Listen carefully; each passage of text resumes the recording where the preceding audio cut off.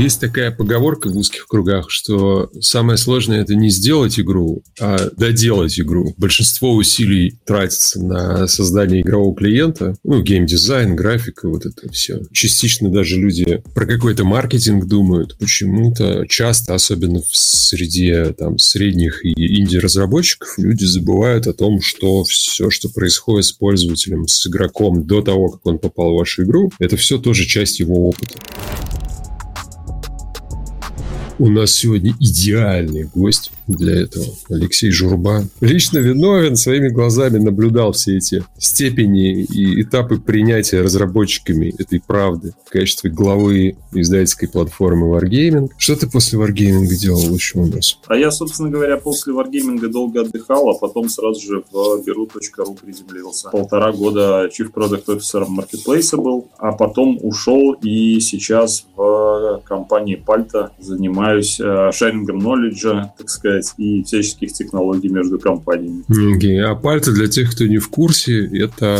Palto — это фонд Юры Гурского, соответственно, сильно под предыдущим названием более известный, предыдущее название Haxus, и это фонд, как ты правильно написал в анонсе, благодаря которому существует какое-то количество, я бы сказал, стартапов, как Flow, Wannabe, Prisma, Voar. У нас сейчас под нашим зонтиком, так сказать, или портфельных компаний, как мы их называем, штук 7 или 8, и количество с какой-то скоростью прирастает. Спорная оценка, конечно, но 50% успеха игры, особенно если это free-to-play, не дай бог, конечно, можно отнести на то, что то есть человек должен, узнав о вашей игре, как-то себя идентифицировать, как-то эту игру получить, как-то его действия должны храниться и записываться не для того, чтобы нарушать его права и свободы и торговать его частными данными, для того, чтобы потом в случае возникновения проблем можно было решать эти проблемы его, когда он в customer support обратится, и в том числе, чтобы он мог пользоваться коммерческим функционалом. Правильно получается, да? Такая примерная история. Про 50% сложно говорить. Мне кажется, надо отталкиваться не от процентов, не от free-to-play, не free-to-play, а от задачи самой как таковой. Если задача самому выпустить игру и самому управлять аудиторией, выпустить ее, соответственно, не на мобильной платформе, на которой, собственно говоря, задачу дистрибьюции и маркетинга решаются немножко по-другому за счет в основном мобильной платформы. Если задача, где-нибудь на винде выпустить игру, самому заниматься ее дистрибьюцией, может быть, даже и через Steam, но все равно где-то самому хостить комьюнити, самому решать проблемы, самому, может быть, мимо Steam еще какую-то часть продавать, так многие, в общем, делают. Как только у вас эта мысль появляется, следующая мысль, которая должна возникнуть, а чем я это все делать буду? Прям по воронке можно идти от того, что этого пользователя надо как-то привлечь. Хорошо бы его идентифицировать, пока он еще хочет, имейл у него попросить, аккаунт создать какой-то, пока он еще хочет эту игру играть. Позже будет тяжело, потому что он уже может не хотеть. Дальше ему надо эту как-то игру доставить. Если про Wargaming говорить, то вообще у free-to-play MMO воронка это просто предельно важно, потому что там вся экономика построена в конечном итоге на том, что ты себе можешь позволить после того, как ты заплатил за пользователя, условно говоря, и сравнил эту стоимость привлечения с lifetime value. В те времена, когда мы какие-то штуки в Wargaming строили, условно говоря, с рынка могли взять чуть-чуть всяких аналитических инструментов. Они в каком-то полузачаточном состоянии были. Какой-то 12-й год, что ли? Что-то такое, да? Я в Wargaming в 11-м пришел. Мы историю про воронку, дистрибуцию в 2011 году как-то заваривали с таких вводных. Область нишевая, там все больше игрой занимались. Сколько людей сейчас могут вспомнить, что у нас периодически были конфликты, так сказать, рабочие, позитивные с Ростелекомом, которому мы из-за того, что патчи раздавали не с территории России, а с каких-то серверов во Франкфурте, что ли, не помню уже подробностей, то ли Франкфурт, то ли что-то еще европейское, по-моему, Франкфурт. Мы регулярно, когда патч выходил, соответственно, игровые сервера гасятся на maintenance, в какой-то момент включается раздача патча. Все игроки его хотят скачать, потому что без патча играть будет невозможно. И в этот момент внешний интернет-канал России такой хоп, и слегка нагружен. Ростелеком не говорил, что конкретно мы делаем, в какой мере мы его убиваем. Ростелеком говорил, давайте больше так не делать, а то больше так не дадим. Патчи качаются медленно. Если в Москве еще, по-моему, было так-сяк, регионы были то время проблемой, то есть медленная скорость скачивания. Как это? У меня интернет нормальный, но качается по чайной ложке, что должно качаться как можно быстрее. Просто потому, что мы верили, чем быстрее оно скачивается, тем меньше людей мы по пути потеряем, это первое. Во-вторых, прагматичная история. Если люди быстро до игры дойдут, они в нее просто больше поиграть успеют в ту игровую сессию, ну вот в которую они сейчас хотели играть, да, условно говоря, у тебя же время игры, там, которое ты вечером сегодня запланировал, начинается не с момента, когда я смогу в нее играть, а ты там в 7 сел, ну в 10 тебе надо будет встать из-за стола, если ты час из этого времени потратил на скачивание, то играть ты будешь 2 часа, да, если 15 минут, то будешь почти все 3 играть. Ну вот такие какие-то разговоры были. Тогда было мало чего доступно, и под наши нужды приходилось еще походить и поговорить на рынке, как бы, а кто что-то такое умеет, чтобы нам самим не писать, а нам с рынка это взять, подключить, и чтобы оно работало. Я, наверное, с двумя десятками самых крупных коммерческих, ну так, успел пообщаться, не по одному кругу даже, условно говоря. Могу с текущим состоянием сравнить, это небо и земля. То же самое с аналитикой. Все, что мы писали сами для себя, потом стало штатными вещами. Я уж не говорю, что оно стало как бы реализуемо с помощью каких-то историй, типа там Google аналитики или что-то такого. Если бы сейчас я строил, имея вот, ну, там, с одной стороны ресурсы варгейминга, да, то есть это как бы высококвалифицированные инженеры плюс деньги, а с другой стороны, имея там необходимость какие-то вещи типа быстро собирать, я бы сейчас на готовых, конечно, компонентах многие вещи собирал, там тоже аналитику какую-то, те же подходы, там, скажем, условно говоря, и реализацию всего, что касается аутентификации, это сильно бы сократило скорость запуска всего, а потом бы и расширило количество сценариев, которые поддерживаются, просто потому что никакой внутренней команды ты с такой скоростью фичи разрабатывать не будешь, с какой они появляются или уже есть у там сервисов готовых. Это чисто айтишной вот этой цифровой, мне кажется, свойственной тусовке, про то, что и существует постулат о том, что в этой среде можно сделать все, что угодно. Твои мысли превращаются в сервисы, потому что есть программист, который автоматическим способом превратить запрос заказчика в пиксели, на которые можно нажимать мышью. Существует же такая вещь еще, как, не знаю, как это назвать, дисциплина, что ли, ментальная какая-то. Есть люди, которые могут эти вещи делать, есть люди, которым что-то надо. Люди, которым что-то надо, имеют тенденцию не вникать в то, как эти вещи делаются. И это нормально. Они никогда не будут вникать. Я себя всегда в варгейминге называл, что мой архетип — это девочка из рекламного отдела, которая забегает в разработку и говорит: ребята, а можем завтра утром, я не знаю, там лендинг под спецпроект сделать? Нужна дисциплина для того, чтобы понимать, что между тем, что ты ртом своим сказал в сторону разработчиков, и тем, что на выходе получается, всегда есть какая-то конверсия, просто которая подразумевает и технологические там эти моменты, и организационную готовность, и онбординг стейкхолдеров там. И эта конверсия в том числе может привести в никуда. Ну, в смысле, это не то, что ты получишь 50%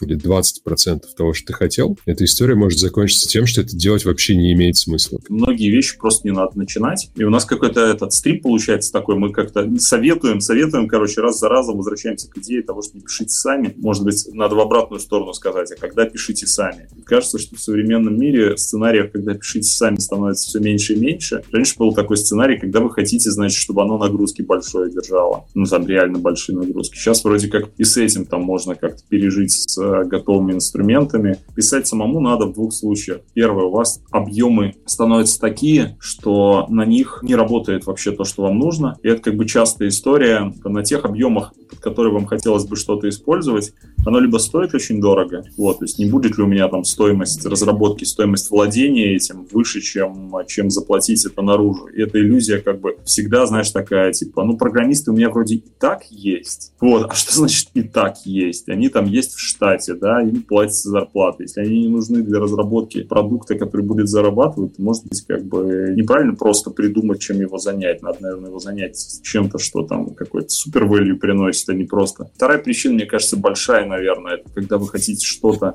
из кубиков собрать такое прям уникальное, и становится понятно, что это прям основа вашего там или маркетинга, или комьюнити работы, или, может быть, монетизации, payment просто для какого-то вау-эффекта, и вот тогда тут прям вопросов нет. Как бы пишите прямо, потому что... Ну, пишите сами, потому что это как раз и есть ноу-хау. Писать надо ноу-хау, остальное все надо брать. А давай чуть сориентируем тогда людей. Получается, что у нас вот это вот то, что не игровой клиент, по большому счету, да, это 4, в некоторых случаях, по сути, 5 пунктов, которые в некоторых местах называются платформой, где-то еще что-то. Получается, аккаунт и информация, записываемая в игровой аккаунт. Это дистрибуция, это коммерция, это саппорт. И аналитика может закладываться в этот список, может не закладываться как-то где-то отдельно, она там в игровой команде, может быть, или в маркетинговой, условно, да? Я просто вдоль воронки бы шел и говорил о том, что, первое, что надо сделать, надо привлечь. Дальше там вопросы уже и нюансы, как привлекать от этого аналитика пляж, но так или иначе она какая-то есть. Хорошо, если она сквозная и сразу же все покрывает, или если у вас отдельная маркетинговая аналитика, отдельная продуктовая, хорошо бы, чтобы было общее, общий идентификатор, по которому вы все это склеиваете. Воронку я смотрю в Google Analytics, а потом с какого-то момента я все это смотрю там в собственных каких-то in-house дашбордах, либо в амплитуде, либо еще в чем-то. Если позволяет возможность, давайте все в одно место, там, Data Lake, все по-взрослому. Первое, то есть это аналитика. Вторая, это аккаунт и дистрибуция. Окей, можем там отдельно аккаунт, да, со всем, что его касается, то есть о том, как этим аккаунтом там в игре пользуются, если там нужен логин в игру, как им пользуются для того, чтобы там, комментарии на форуме оставлять, в саппорт обращаться. Дистрибуция, когда люди про дистрибуцию говорят, там частенько галочка такая общая, что окей, я вышел на Steam, да, вот и вся моя дистрибуция. Сколько еще разных возможностей просто не упомянуто и не учтено, и вообще не рассматривается о том, что можно там и самому эту игру продавать, можно там по каким-то еще платформам пройтись. Даже если ты на все платформы, там, условно говоря, вышел, у тебя все нормально, все равно там по дистрибуции еще куча всяких оптимизаций. Там, по-моему, бесконечное поле для деятельности будет.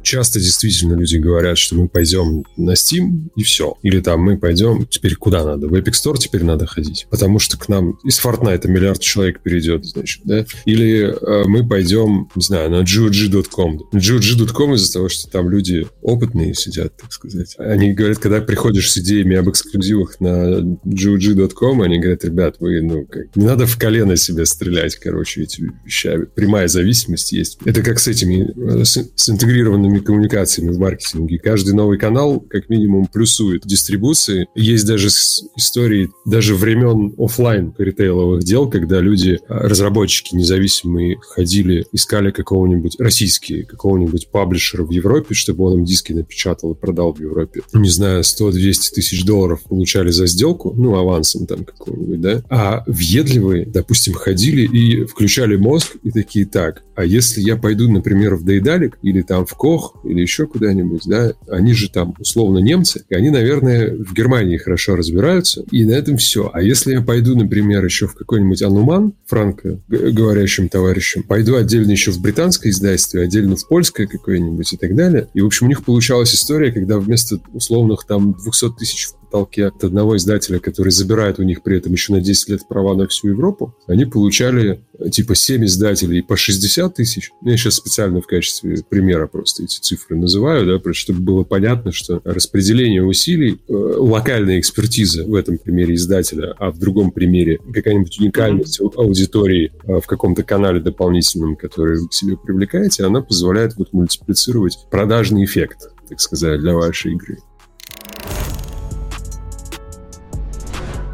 Так, а с дистрибуцией потом коммерция у нас начинается. Интересная тема, которая... Какие-то разработчики совершенно, вообще совершенно не занимаются этим. Устраивают платформы типа Steam или мобильных, и все, и ничего никто не делает. Но если в какой-то момент этим заниматься все-таки, да, то тоже стоит сильно-сильно задуматься о том, как это делать, потому что подходов-то к этому много. Там все зависит уже дальше от объемов и нюансов. Какие-то, опять же, там эти начальные годы, когда в Wargaming все эта история, 11-й год еще, там же все очень специфично еще было с платежами.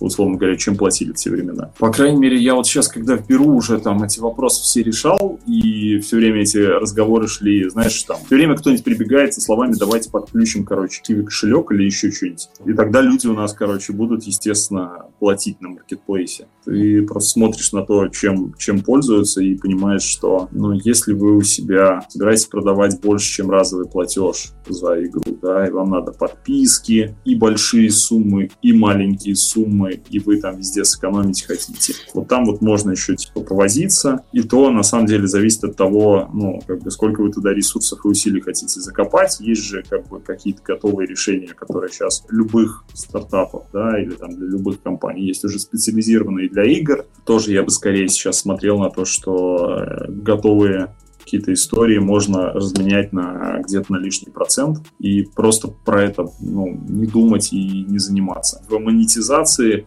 там много нюансов, потому что надо садиться и как раз-таки от ситуации смотреть. Но Wargaming очень много всего там построено, там прям ребят постарались, и, наверное, это там чуть ли не отдельной платформой можно называть, или каким-то таким хабом большим. Не следил, насколько сейчас вообще еще востребованы всякие платежные методы смс-ками или чем-то еще таким, живо оно сейчас или нет в России. Я уж не говорю про все многообразие всяких хитрых там кошельков, которые были, из которых, мне кажется, сейчас остался только Яндекс.Деньги, такой самый большой.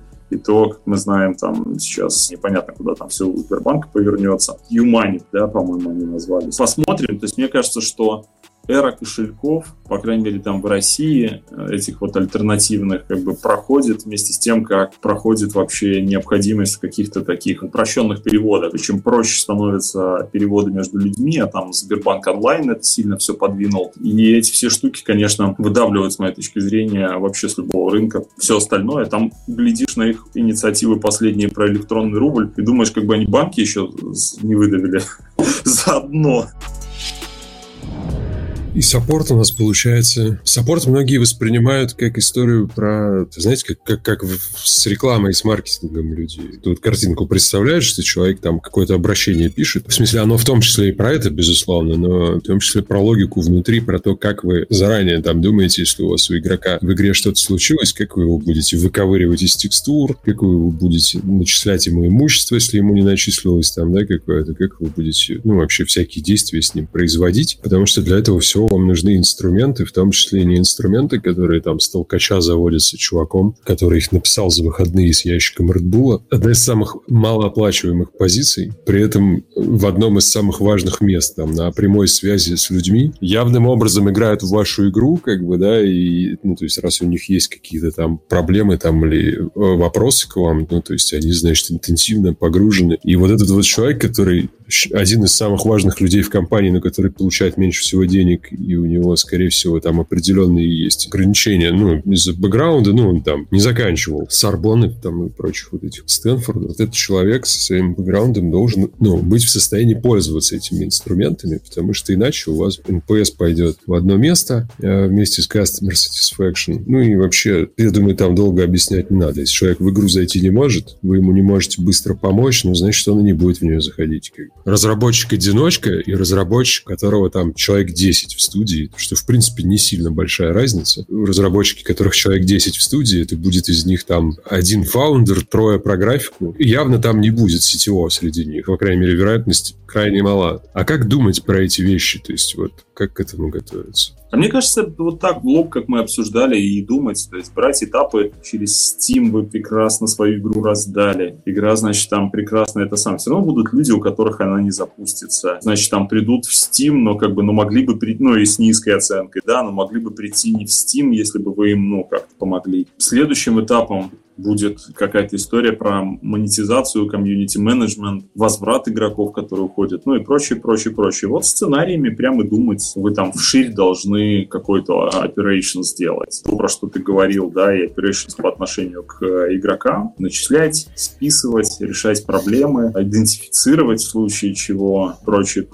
И в том числе там по отношению к самому продукту, то есть знать, когда он там упал, что с ним происходит. И, кстати, если кому-то кажется, что у больших крутых проектов этого уже не стало, я разочарую, я там не знаю, с какого раза смог на свече там, по-моему, Warface, ну, это что-то из этих шутеров, что там выходило за последний год. Там суток 3, наверное, провел в попытках туда зайти, как бы, и в основном натыкался на то, что просто как бы сервер либо недоступен, либо с ним что-то еще происходит, что говорит о том, что спокойно в 2020 году по-прежнему релиз на новой платформе стартует с сервера не выдержали, да, и это самое. Прикнуть Switch в то, что там много людей как бы пошло и варфейсовские сервера нагрузило. Ну, как бы сложно, да. Кстати, ты зря смеешься. Я вот только хотел сказать, что я, в силу того, что я на свитче, ну, в смысле, когда я играю, и это не PUBG, то это на свитче, вот там у меня как бы простой выбор-то. Вот, на свитче есть куча всяких успешных инди. Я сейчас имена не вспомню, но вот там этот Undertale, который делал чувак, там как-то его вторая называется. Ну, короче, у него какие-то там инди-игры. Так они и не хотели, чтобы ты с ними связывался. Ты можешь спасибо им в Твиттер написать, но больше как бы никто от тебя ничего не просит. Понятно, что это формат там типа это синглы, это, условно говоря, там чисто истории, там нет никакого, ну, попытки с кем-то там общаться и все прочее, но в ММО, наверное, это сложнее, потому что за счет как бы и регулярных апдейтов, и за счет того, что ты ходишь в большой lifetime value, ну, а, соответственно, что ведет к тому, что человек с тобой с игрой не пару дней, да, а там, типа, скорее пару месяцев, там, или что-то такое, в этом отношении там просто даже шансов вероятностно, что что-то пойдет не так, больше, но и денег ты хочешь больше, сильно. Ну, соответственно, там как бы немножко все по-другому. Надо себе аккуратненько выписать, вот что нужно на каждом этапе, и вот что, если оно не заработает, или если у тебя его не будет. Вообще, на самом деле, общее место частое. Как-то пришел день X, мы запускаемся, и поскольку мы себе где-то написали, что мы в день X с запуском будем еще и трафик покупать, то мы, значит, начинаем покупать трафик. И это же становится первым тестом воронки. Только в этот момент проверяется, как оно там все считается, как в эту аналитику там погрузиться, какие выводы из нее делать. Надо сильно заранее про все это думать. То есть не надо делать все эти штуки, обвязывающие игру, да, окружение, там, платформу, условно говоря, до того, как у вас есть игра. Вот делать не надо, но надо про это подумать, потому что оно вам на что-то повлияет. Редко кому приходит в голову предлагать человеку подписку на свою игру, потому что для игр это пока слишком большой lifetime. Ну, мы считанных людей знаем с подпиской, да, там WoW, наверное, единственный, ну, такой прям совсем топовый пример. А идея-то на самом деле неплохая. Тяжело объяснить, когда у тебя все остальные это не подписки, а там фри-то-плей или просто платные. Я к чему веду? К тому, что бизнес-модели это тоже между рынками и доменами они перетекают, то есть они все друг на друга смотрят, а как у кого получается. Я думаю, что будет какой-то вот такой, как это сказать, обмен, да, то есть там мы и в играх, наверное, еще увидим какие-то подписки, прям подписки, и в софте увидим, может быть, какие-то больше всяких интересных фри-то-плейных подходов, которые по играм известны. Я думаю, что это все будет перетекать. Особенно с тем, как сейчас все платформы пытаются влиять. Ну, платформы тут, наверное, в первую очередь Apple, если про мобильные говорить. Google там скорее чуть-чуть за ними. Но вот мне кажется, что Apple со своими заходами, с одной стороны, ограничивающими маркетинг, с другой стороны, с заходами по построению там альтернативного подхода в виде аркейд, мне кажется, вот они на все это повлияют. Если ты будешь так про это думать, ну, про интерактивные фильмы, и про кинематографичные игры, и эпизодический контент, он же как-то, эпизодический контент обрабатывается, ну, в соседней индустрии, ну, в смысле, даже наши соседи там из кино, ОТТ-сервисов и так далее. Вот эти вот вопросы себе задавать. Если считается, что pay-per-view, например, да, среди стриминговых сервисов считается самой маржинальной историей, почему тогда топовая стриминговая компания Netflix не делает pay-per-view, да, ну, то есть они же не потому, что они, как говорил Задорнов, тупые, потому что они что-то по-другому придумали там у себя делать, значит, они какие-то другие вещи там рассчитывают. Нету попыток зайти в подписку вообще, вот, в играх. Ну да, в играх же считается, что это атовизм уже, что типа у нас были подписки. А вот нам еще там про подписки, игровую индустрию, про Battle Pass напоминают. Ну, Battle Pass это же премиум аккаунт, как бы, это же... Да. Не, ну я даже, я готов согласиться с тем, что там, типа, есть 10, наверное, подписок, да, можно там дойти уже в конце в хвосты, мы расскажем друг другу про Nintendo Online, бесполезный, надуманный, который вообще непонятно зачем существует, такой, типа, полупейвольный, там, и какие-то вещи абсолютно разумные, блокирующие. Ну, в смысле, ну да, но 10 их на сколько десятков тысяч игр. То есть, ну, это все-таки все равно очень сильно недоиспользованная бизнес-модель с подпиской. И почему на нее не решаются многие? Мне кажется, потому что для развлекательного контента это бизнес-модель, на которую пользователю, как мне кажется, тяжеловато немножко решиться. Да, это коммитмент, как в отношения вступать. У тебя Яндекс, например, с своей Яндекс.Музыкой готов заявлять такие вещи на уровне там хотя бы Яндекс.Медиа-сервисов, да, что для нас отношения с пользователем по подписке — это осознанный шаг, потому что, как бы это дисциплинирует саму компанию, да, ты не можешь сделать некоторые вещи, не можешь позволить себе некоторые новогодние акции, так скажем, пользователям, которые у тебя на подписке сидит, да, потому что, не можешь себе позволить не делать некоторые вещи, связанные с качеством сервиса. Это очень такое решение, реально, как вот замуж выйти, независимо от пола.